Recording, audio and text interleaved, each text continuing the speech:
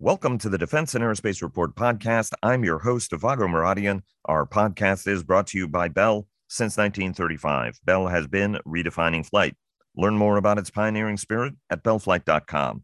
Congress passed a $740 billion National Defense Authorization Act as appropriations, and President Biden's Build Back Better plan remain in the works. The BBB will take several weeks longer to negotiate in the Senate, despite House passage of the measure some months ago. Russia continues to mass forces on the Ukraine border as Moscow makes clear its demands of NATO and Europe not to invade more of the country that Russian forces invaded in 2014.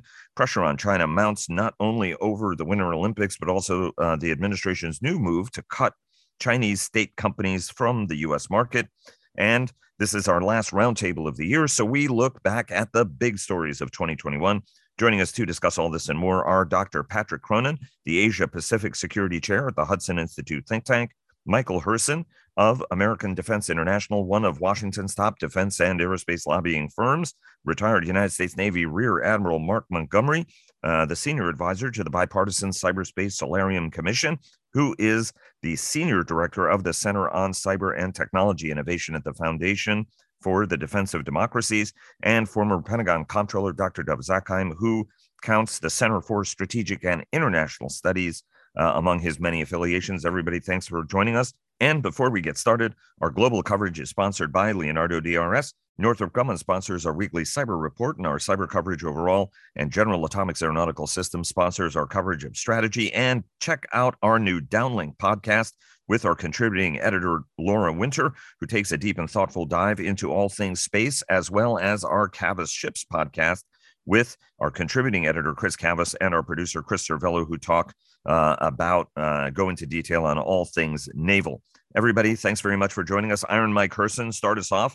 We have a bouncing baby NDAA, so it's better late than never. I know you fought hard for elements of this measure, obviously for your clients, but I know that you're also able to take a highly objective take at this point.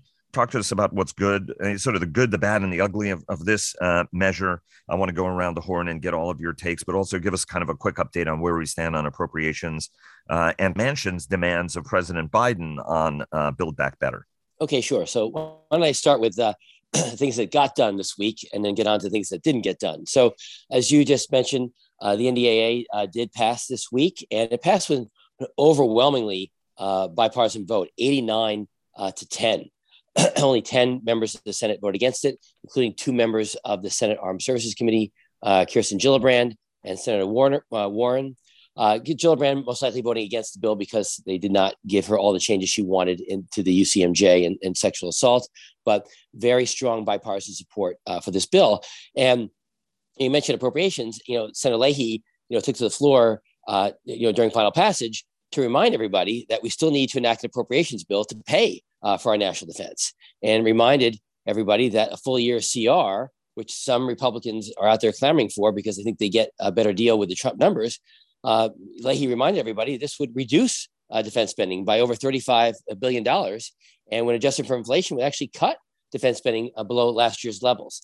So, we talked about optimism on appropriations last week. Some of that optimism faded this week, but I think we're going to see this ebb and flow up until February 18th. And I'm still cautiously optimistic that there will be an omnibus by the 18th, especially because this CR is especially painful because of the lack of anomalies. Now, something else that the Senate and House did this week too was raise the debt ceiling. The Senate was able to pass that, and then it was sent over to the House for passage as well. The House had to come back for that vote this week. One Republican, Adam Kinzinger, voted for it in the House. Now, what's interesting about the debt ceiling raise is that it raises it into early 2023, which, to me makes me harken back to what happened in the elections of 2010 when the House flipped dramatically when there was a Republican wave, which is anticipated to happen again in 22. And now the new Republican House will be forced to raise the debt ceiling. And remember last time, that's what brought us the Budget Control Act. So I think that we have to look at that as a possibility that the Republicans, if they do get in control again, will be looking for some measure to cut spending in order to raise the debt ceiling next time around. So stay tuned for that. And then what didn't get done, as you pointed out too, is Build Back Better. We talked last week, had lost some momentum. And Biden admitted that yesterday in his statement, basically recognizing the fact that it is not going to get done this year. So now the Senate will not be in session next week. They will go home, and more problems pop up. Not only a very bad CBO score, which talked about how expensive these programs would be if they were made permanent, which of course they would be. No one's going to. It'd be very hard to stop these programs once they started. And the Senate parliamentarian rejected the immigration protections, which was not a surprise. However, there are several House Democrats who said they would not vote for a final bill without those immigration protections. So this is going to be very difficult, I think, in the end, still for the Democrats to pass. Look, what I find fascinating about this is everybody, looks for CBO scores and then doesn't pay any attention to them. Just like tax cuts are supposed to generate revenue, they're spending in another way, just like this is spending and Democrats being ill-disciplined. Every one of them is chasing their own individual elements and finding reasons to object to it. And obviously then I think there are a lot of people who are sort of stunned at his ability to stop what is the party's platform and agenda. Let me go into a little bit greater detail into defense spending because we've got sort of a finite amount of time and a lot of stuff to cover. Dov, let me go to you on elements of the NDAA. Patrick, get your sense, and then Mark, yours. You guys obviously track this stuff very, very closely, whether for Asia Pacific, whether for Europe, for Pentagon spending and cyber. Mark, I know you've got some cyber stuff you want to discuss as well, as the Log4j vulnerability is revealed that could be really prolonged and significant in its national security implications. Dov, start us off. What did you like about this NDAA and what did you not like about it? Well, first of all, what I liked was the fact that Senators Reid and Inhofe agreed to compromise, and the rest of the Senate agreed as well, and so did Adam Smith and Mike Rogers. This was truly bipartisan, which is a very big deal right now. Adding about $25 billion to the administration's request was important. There were elements in it that clearly are legacy programs and people will criticize, but there's other stuff that's really, really important. $7 billion for a serious Pacific Deterrence Initiative. Patrick may want to expand on that. $500 million more for unfunded requirements that Admiral Aquilino had asked for in the Indo-Pacific is a big deal. Focusing on not just Russia and Ukraine, but also on what's going on in Africa and Central and Latin America, which we always tend to forget about, but they put some money in for that. And especially want to get a sense of where the Department of Defense is programming and thinking about these regions because of both Chinese and Russian penetration. And then you've got several commissions that have been set up. They've got the National Defense Strategy Commission. If you remember the last one, on which my son Roger was a member, they were the ones that came out with the request for a significant increase in defense spending, which the NDAA pretty much closely reflects. They're going to have another commission again. There's going to be a commission on Afghanistan looking at the overall 20-year issue, what happened, what went wrong. And there's going to be yet another commission on the planning, programming, and budgeting process, which pretty much hasn't changed since Robert McNamara put it in 1961, 62. So lots and lots of changes. There's a lot more in there. It's a very, very expansive and extensive bill, and it's a credit to the committees that they actually pushed it through. Patrick, your sense, and then Mark, yours on what elements of the measure that you guys found particularly noteworthy. Go ahead. Well, I agree with everything Dov said. Adding 5 more ships as well to the administration request of 8, it was welcome, especially in the Pacific. But the Pacific Deterrence Initiative, bumping that up a couple $1 billion above President Biden's request, was not just bipartisan support for pushing back on China, but it was also pushing back on the Biden administration's calibration of how to spend that money and whether they spend it just on platforms for us or whether we spend it more on capacity building and exercises and interoperability with allies and partners in the region. And I think that latter point is where Congress really wants to go and where we need to go. So this was a welcome development on this authorization bill. Mark, what did you like about it? What did you not like about it? First, I'll talk about the cyber side, then I'll talk a little bit about PDI, Pacific Deterrence Initiative as well. On the cyber side, it's a good bill. It's another good cyber year, 39 separate cyber initiatives split across. About a third were DoD only, a third were DoD plus other agencies, and then a third were like uniquely not DoD, which is about the way this has been going. It wasn't as comprehensive as last year's, which was 60 plus, but about like FY20s, which is about 40. So that's 3 good years in a row of very good work. I was happy in the Solarium Commission. We had about 13 of the things we've been recommending go through. But I will say the 2 big ones were lost. One was incident reporting, which I think will recover. This is the idea that you have to report an incident to CISA within a certain number of hours and provide a certain amount of data so that we can begin to understand the scope and scale of the malicious cyber activity. And the other one we lost was some joint collaborative environment, which is kind of the infrastructure, the ligature for information sharing within inside the government and between the government and the private sector. And every year that we delay that, we delay appropriations to kind of support it, and we delay the building of that kind of public-private collaboration network that we need. Hopefully, both of those can be recovered in other kind of either freestanding or in other bills that pass through in January, February, March. And the proof of that is that a workforce one actually just passed the Senate that had previously passed the House that I think will become law in the next couple of weeks. And that was a standalone measure, right? Which was a standalone measure, which what's encouraging. Yep, good to see. Rosen, it was a bipartisan, and I know Senator Rosen's been pushing hard on it, as has Senator Peters on that side. I do want to mention the PDI. The original Indo-PACOM Pacific Deterrence Initiative was the right way. This is what came out as what's called a 1251 assessment.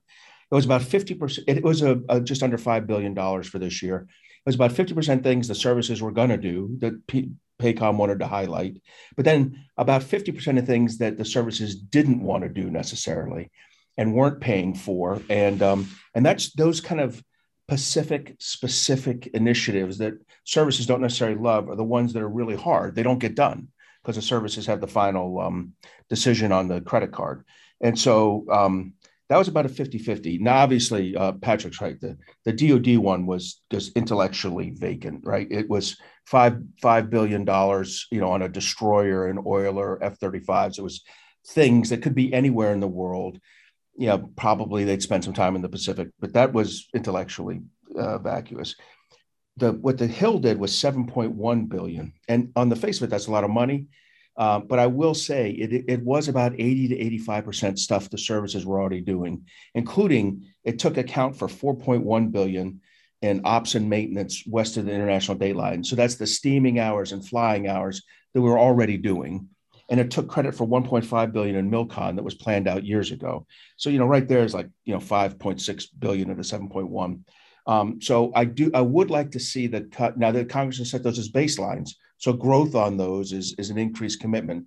But the idea that, this was new stuff. Now, I will recognize, I do agree with Patrick that there were some increases in some ally and partner training and exercise efforts. But there was an increase in the Guam Defense System from the $114 million that the DoD put forward, which is way too little. It was plussed up to $214 million, but that's still less than the $350 million that Indo-PACOM was asking for. And I think the most important thing in here is they did ask for a report from Indo-PACOM on what's the kind of the risk there, the assessment of the risk of DoD's budget and posture and work with allies and partners. So I think that we are probably bending towards the right track, but until we see PDI that's more like EDI, the European Deterrence Initiative, where we bought a lot of things that EUCOM knew we needed to deter Russia, but the Army really didn't want to buy. As it happened, we used what's called OCO, or Overseas Contingency Operations funding for that. Until we see that kind of expenditure where the services have to buy things they weren't intrinsically desiring to do, I think we're still probably a step behind on the Pacific Deterrence Initiative. And I think also we do need a mental shift that just like CENTCOM, and the CENTCOM was prioritized during the wars in Iraq and Afghanistan and in Syria. It's very, very important to prioritize Lung Aquilino and the Indo-Pacific Command and put them in the driver's seat. And when they make requests, it really hops to the top of that list and they get a prioritization order on it, because I think it's just ludicrous that we've got somebody who's really doing the toughest job in defense now not have the resources. And oftentimes, as we discuss on this program, it's relatively Mickey Mouse amounts compared with, what we might be spending, expending, or wasting flat out someplace else. I want to keep the conversation moving. I want to very quickly move to Russia and Ukraine, as well as developments between Beijing and the United States. Obviously, Caroline Kennedy, former U.S. ambassador to Japan, a very successful diplomat, has been named to become the U.S. ambassador to Australia, which to some is a very powerful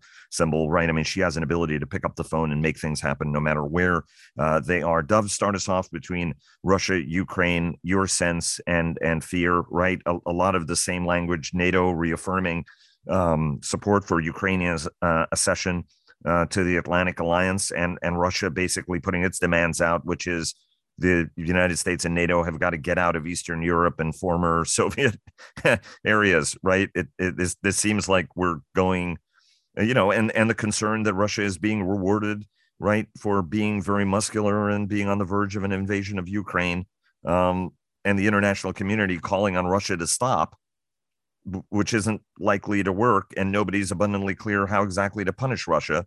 Where are we? Where are we going? And what does it mean? And then, Patrick, want to get your sense on the latest U.S.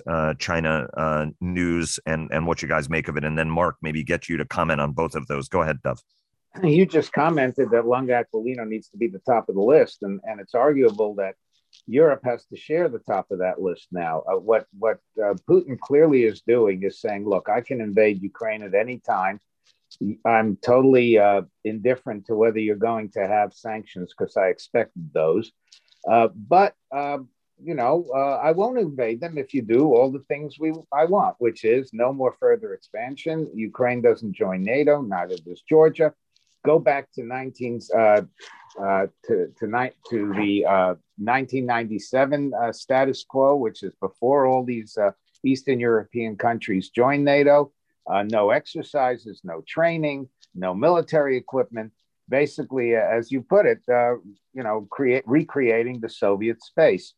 And the difficulty is that if we do not put our money where our mouth is, which is essentially to say, too bad, these are free countries that joined NATO freely, and if they want us to exercise to protect them, we're going to go ahead and do it. And oh, by the way, if you try to invade Ukraine, you're going to get enough of a bloody nose that your own people will be fed up with you. We're going to have to take a very, very tough stand. And I think that one of the many mistakes we've made about this part of the world was the assumption that Russia, well, they don't have a lot of money, they don't have a lot of people, they're not going to be able to pull this off. Of course they could pull it off. They're going to have 130 million people for the foreseeable future, which is about the size of Japan, and they'll spend all their money on the military at the expense of their own people, which have put up with even worse in the past. So Putin is playing he's playing super hardball, and the only way you play hardball is by hitting the pitch that you get. And right now, it doesn't appear that we're doing that. We're being mild. We're saying, sanctions or banking restrictions and so on. He doesn't care about that. Patrick, walk us through on Asia, right? Other nations following suit in the U.S. Diplomatic boycott of the Winter Olympics. We have Caroline Kennedy being named as ambassador to Oz, as well as the administration getting very tough on Chinese state-owned entities, whether they're of a scientific stripe or making electric buses, right, electric vehicles, getting blocked from the U.S. market, all of which has raised Beijing's ire. So where are we? Good week, bad week? What does it tell us? Well, the Putin-Xi entente continues, and indeed Putin will be going to the Olympics. No surprise there. The Prime Minister of Japan will not be, but the President of South Korea probably will be. The Prime Minister of Australia, Prime Minister of UK will not be going to the Olympics. So you start to see there is a division among U.S. allies even on where to draw the line on trying to put pressure on China. And most of them don't want to put pressure, like South Korea, in a way that hurts their economic interests if they don't have to. And the Olympics is clearly an optional call. It doesn't directly impact on China's power. I think the Chinese power, though, is rising within China. That is to say, the propaganda is absolutely peaking. The expectation that the Chinese model is victorious, is going to just keep ascending as we head toward the 20th Party Congress next fall in China. And at the same time, the fear that China's economy is slipping has to be felt even in Beijing, where, for instance, the Japan Center for Economic Research put out their annual report showing that China is not likely to overtake the U.S. economy in size. And remember, China's 4 times the size of our population, but it's not likely to reach the overall GDP of the U.S. until now 2033. That's 5 years later than earlier forecast. That's because the Chinese economy is likely to be growing below 5% and declining every single year between now and into the future. And that's if there's no conflict. If there's a conflict, then all bets are off about how Asian and China's economy will be doing. So China's trying to toe the line on Taiwan and Xi's power and demonstrating leadership in the region at a time when the United States is slowly getting its act together. I mean, I know there's criticism all around and there are problems all around, and yet, whether it's the NDAA or whether it's meetings like, of Quad leaders, and there's a buildup on the Indian border again here. So you can be sure that India is going to continue to be working with the United States and Australia and Japan and others to push back on China. There are a lot of good developments for U.S. policy overall to maintain deterrence in the Asia Pacific and to keep working on what Secretary Blinken's talked about, the 5 pillars, when he was in Jakarta and in Kuala Lumpur in Indonesia, Malaysia this past week, talking about a rules-based order, allies and partners, a broad-based economic framework that frankly is the weak point and still under development, building resilience, and then finally, fifth and finally, security. So the defense is the last talking point for the Secretary of State, at least in Southeast Asia.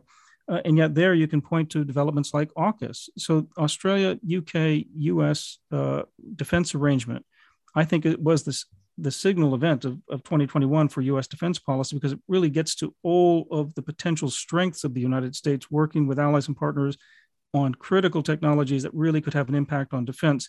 And with Caroline Kennedy going as ambassador to Canberra, that's great news, because she was once assailed when she was appointed to Japan as being a weak ambassador, but in fact, she became a very capable sort of representative for U.S. policy. And AUKUS, it allows her to work with both the UK and in Australia, working with the United States, but also with Japan, a critical partner for Australia. So it's going to be a great assignment for her to advance U.S. interests on security and defense. Mark, let me bring you into the conversation. Obviously, you were J3 out in the Pacific for the U.S. Indo-Pacific Command. Walk us through what you just heard from both Patrick and Dov, because you obviously look at Russia as well, and Russia has occupied bandwidth during your long military career, but as well as working for Senator McCain up on the Hill. Well, thanks. First, I want to attach myself to all of Patrick's comments. I think he was spot on. And his description of us slowly getting our act together is exactly right.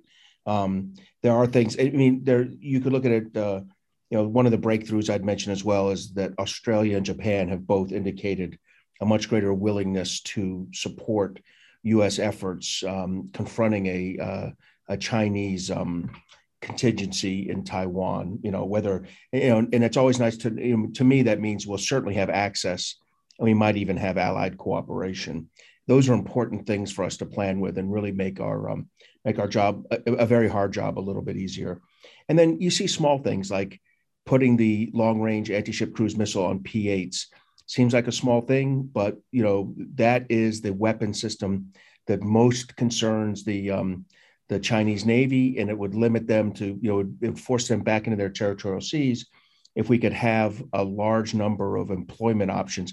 And that's exactly what the P-8 gives you. It's a 737 flying from, scores of different airfields. To be a real challenge for the Chinese. So these are the kind of small things that contribute towards slowly getting your act together. I'd say a big thing, outside of diplomatic and political, in that economic, is for the president to make the right decision on CPTPP, the revamped Trans-Pacific Partnership. I think if he did that, that would be the kind of that would be the kind of sea change that would really help the United States in Asia. Looking at Russia real quick, I will say this, that as likely as a traditional military action, I think it's more likely Russia was successful in the gray zone in 2014 in Crimea and in Donbass in eastern Ukraine. I think they'll try that again. When one country cares a lot more, in this case Russia, than the other, the United States, about the absolute facts on the ground in a place like Ukraine, they really have the upper hand in gray zone operations. And in general, democracies struggle when there's inconsistent or misunderstood information. And I think the Russians can practice cyber disinformation campaigns and maybe some nondescript soldier insertions in a way that will really make it difficult for us to confront them. So there is a lot of risk in Ukraine, but probably more of the gray zone variety than the overt military invasion. Well, right. But I mean, then again, right, hard power matters also when you amass tens of thousands of troops. I think, I don't know if I saw a tweet from Corey Shockey of American Enterprise Institute who'd mentioned that there are 57,000 troops, Russian troops in Donbass alone, right? I mean, so that gives you sort of a sense of the raw firepower that the Russians can bring to bear. I want to keep moving, Dov. We have to talk because I do want to get your sense on sort of the big stories of 2021 as Omicron looms, right? I mean, we were starting to get more comfortable getting out and around. Patrick, you had a funny story about an Asian diplomat talking to you about, wow, we're gathering here, the likes of which I can't back at home. And unfortunately, I think there is a sense that we may be locking down. But Dov, I want to give you a quick opportunity to talk about the Iran nuclear negotiations, the fact they're not going anywhere, and the real deft diplomacy, and I would even argue successful diplomacy Naftali Bennett is doing to make sure that everything that he does is behind the scenes with the American administration and with international powers, while not causing a fracture with Washington or any other power, right, in terms of its opposition to where we are on the nuclear deal. Where are we on the nuclear deal? Where are we going? And the sense that actually the needle is moving even within this administration about what is the art of the possible and what might have to be next, because this administration has kept sanctions on the Iranians throughout.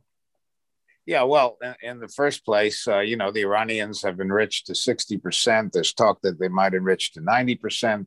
There's talk that they might have 3 nuclear bombs relatively soon. The talks, yes, they're going nowhere, and I don't think they will go anywhere because, as I've said before, Raisi, the president of Iran's number one priority is to become supreme leader, and a deal would risk that goal simply because it would be the United States that would celebrate it more than the Iranians. We can't lift all the sanctions because some of them are congressional and the administration couldn't do that. So there's not likely to be a deal. Bennett is handling this exceedingly well on 2 fronts. He met with Mohammed bin Zayed, the crown prince of the UAE, who also happens to basically be the informal ruler in many respects. They had a 4-hour meeting. I doubt that they did not speak about Iran.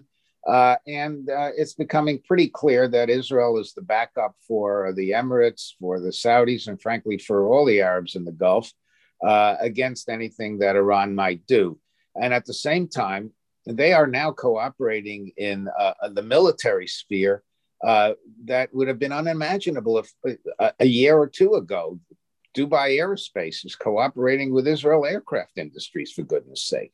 So on both fronts, both dealing with the Gulfies on the one hand and dealing with Washington on the other, Bennett is playing a very, very careful game. Now, one major indicator of whether the needle has really moved in Washington is if and when the Israelis get the green light for the tankers, the KC-46s that they've asked for. Clearly, if they can tank up, it would be much more likely that they would try to strike the Iranians. It would still be exceedingly difficult. Iran is the size of Texas. It's got facilities all over the place. They're hardened, they're deep. But nevertheless, that would be a signal that the United States really has moved away from simply a hands-off relationship with Israel when it comes to a possible attack on Iran. Let me branch the conversation out. Michael, bring you back into the discussion. What did you guys think were the biggest sort of needle moving stories or important stories that maybe didn't get as much attention as they should have over this past year that has included coronavirus, a new administration, ongoing and sadly deepening political divides, significant disinformation. I mean, we can all agree large numbers of the American people are sadly misinformed about perhaps the outcome of the last election, but as well of what they think is actually going on. And very thoughtful people repeat some of these absurdities to us on a fairly regular basis. Michael, start us off. And in the first show of the new year, we can go into what our expectations are for the year ahead and what we think the major stories are going to be. But lead us off, Michael, and then Dov, want to get your sense, Patrick, yours, and then Mark, yours. Go ahead. It's hard to think of a story that didn't get the coverage it deserved because we're in an era where there's just so many media outlets and there's so much news, and the problem is you don't know what to believe anymore, and a lot of these things just get lost in the white noise. I've watched OAN for 15 minutes and can't believe some of what I see, and I think our problem has become you can't blame people for believing this stuff. If they're watching OAN, if they're watching Newsmax, and to some degree watching entertainers on Fox, and not the news people on Fox, this is where they're getting their information from. And I think it's a big threat to the underlying fundamentals of our democracy, because all of a sudden truth doesn't matter anymore. And that's a serious threat. And all of a sudden, the Republican Party is no longer the party of Reagan, where you have folks like Tucker Carlson getting into these fights with guys like Congressman Mike Turner on the air about whether we should be providing aid to Ukraine, where all of a sudden you have a wing of the Republican Party that Tucker Carlson's a part of saying, well, maybe we should support the Russians in this. So the United States is kind of losing its sense of itself and what is it that we are, what we stand for on the global stage. And that leads into some of the policy documents you asked about in previous podcasts as to what is it we want to do and what is it we need the military to do? And then what is it that what force structure do we need in order to back that up is a debate that I think has been lost for a long time. Well, and I think that's what resuscitates for some the fairness doctrine, right? I mean, there's a sense that when we rescinded the fairness doctrine is what caused much more hyper partisanship and an ability to actually print falsehood, right? I mean, at the end of the day, news organizations were governed by it. Certainly when I was in college, we studied the fairness doctrine very closely because that was supposed to be one of the guiding lights of how you did television.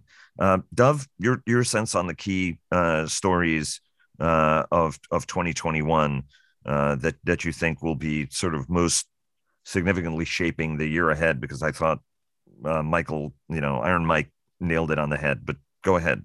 Well, first of all, what Mike was talking about is actually a reversion of the Republican Party to the days of Robert Taft and isolationism.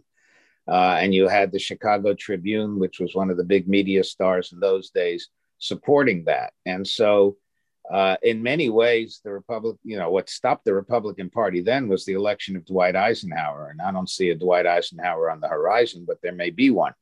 So that's something to keep watching. It's not simply a bunch of crazies. It's a reversion to an isolationism that I think plays out in what Carlson says, well, who cares about Ukraine and so on. Two other items, which I think were really struck me from the Reagan Institute polling. One was the degree to which the average American now sees China as the major threat to this country. It's up at around 70%. It was 3 years ago, it was below 30%, as I recall. That's a big deal because it means that what Congress is doing and the kinds of things that we've talked about in this program over the weeks really does have public support. And if they do more vis-a-vis China, it'll still have public support. So that's one additional area that I think is important. And then another troubling area is the decline in public trust in the military, which now runs at about 45% and was much, much higher in the very recent past. It may have a lot to do with Lafayette Square. It may have to do with other things.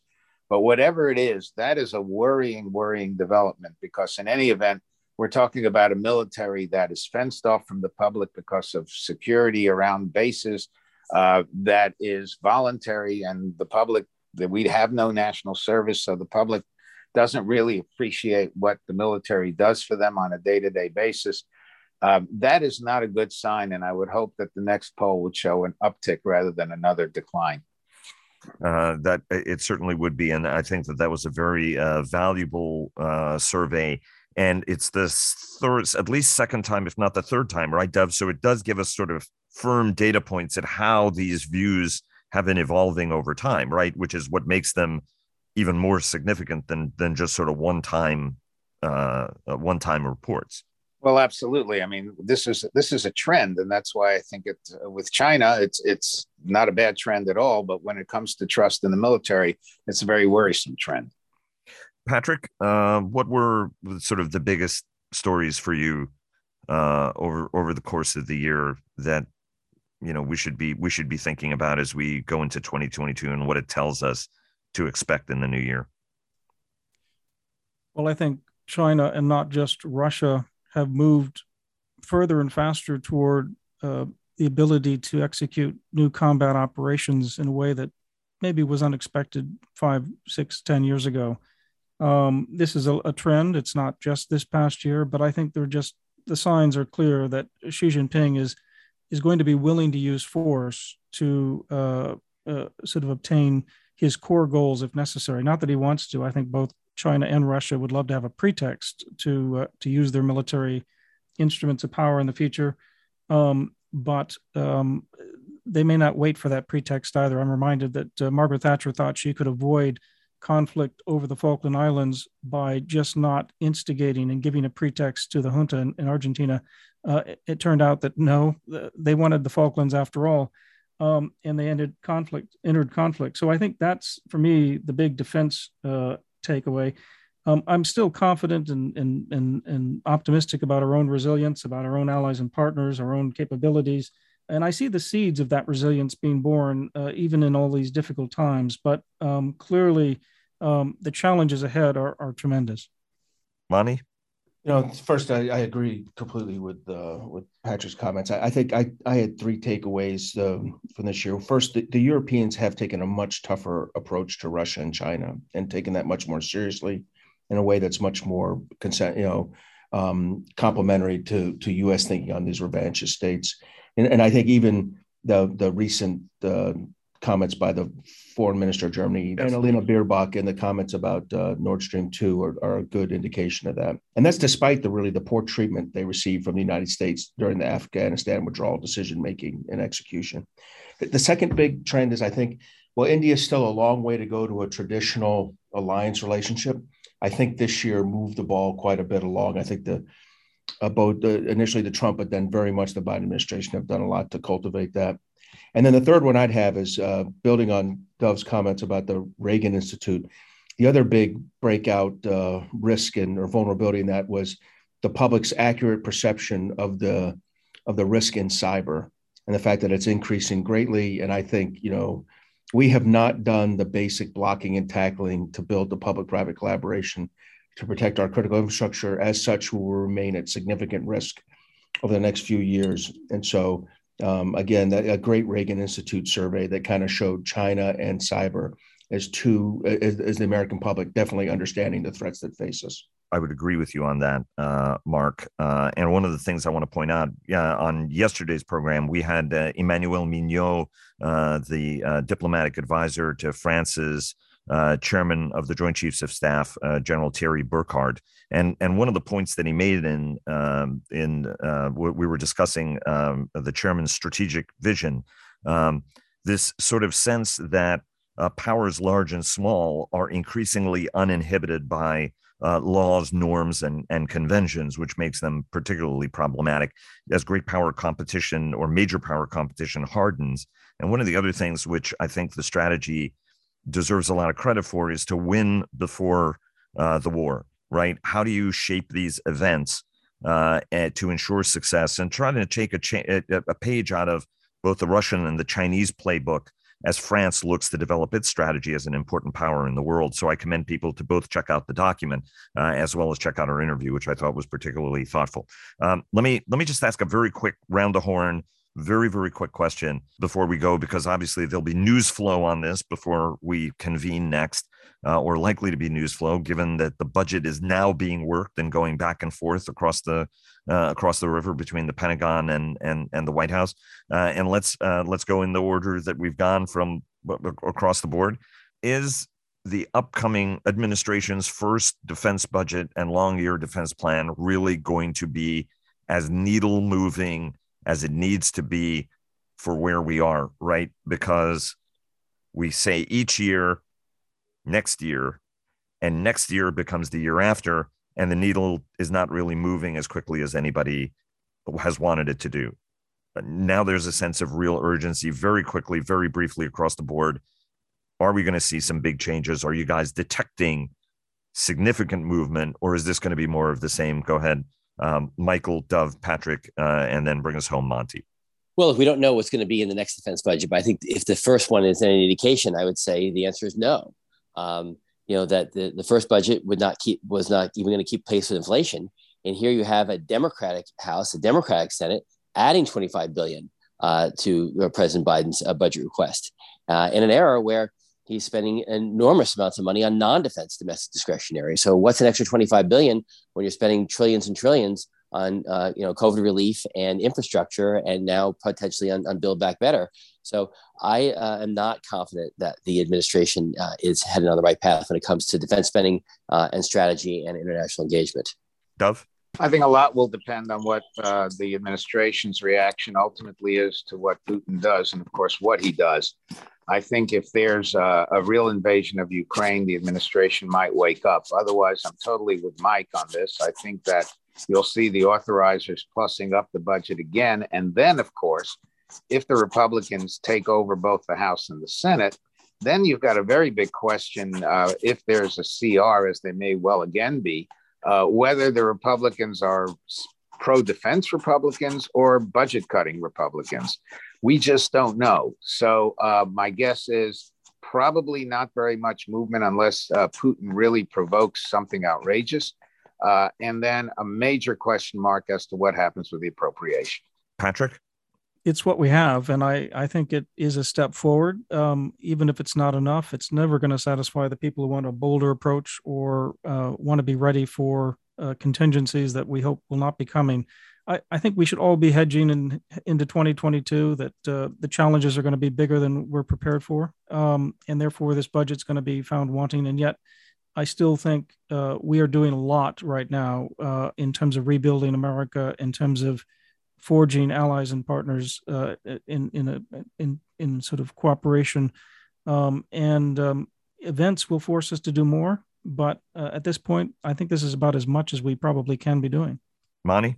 I'm optimistic that the 23 budget will have some good military posture and acquisition and operations and maintenance investments for the Indo-PACOM theater. I'm optimistic that they'll get to the right answer. I think they have the right team in place to properly focus on the challenges we have in Indo-PACOM. Obviously, if some of the congressional arguments that were mentioned earlier occur, then it won't really matter what the DoD budget put forward is. But I think DoD's budget could very well incrementally address a lot of our Indo-PACOM concerns. Everybody, thanks so very much for joining us. Really, really appreciate it. It's always a treat and a pleasure having you all on.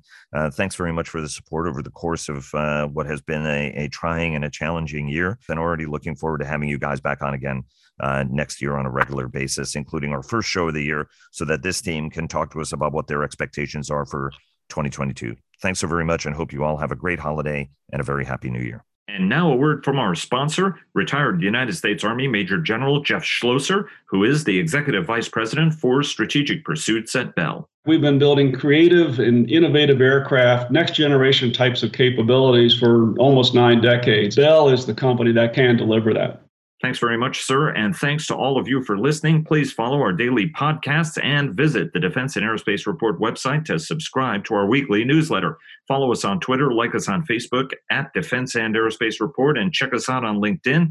And stay tuned for our weekly cyber report sponsored by Northrop Grumman. Thanks again to Bell for their generous sponsorship, and we'll see you again tomorrow.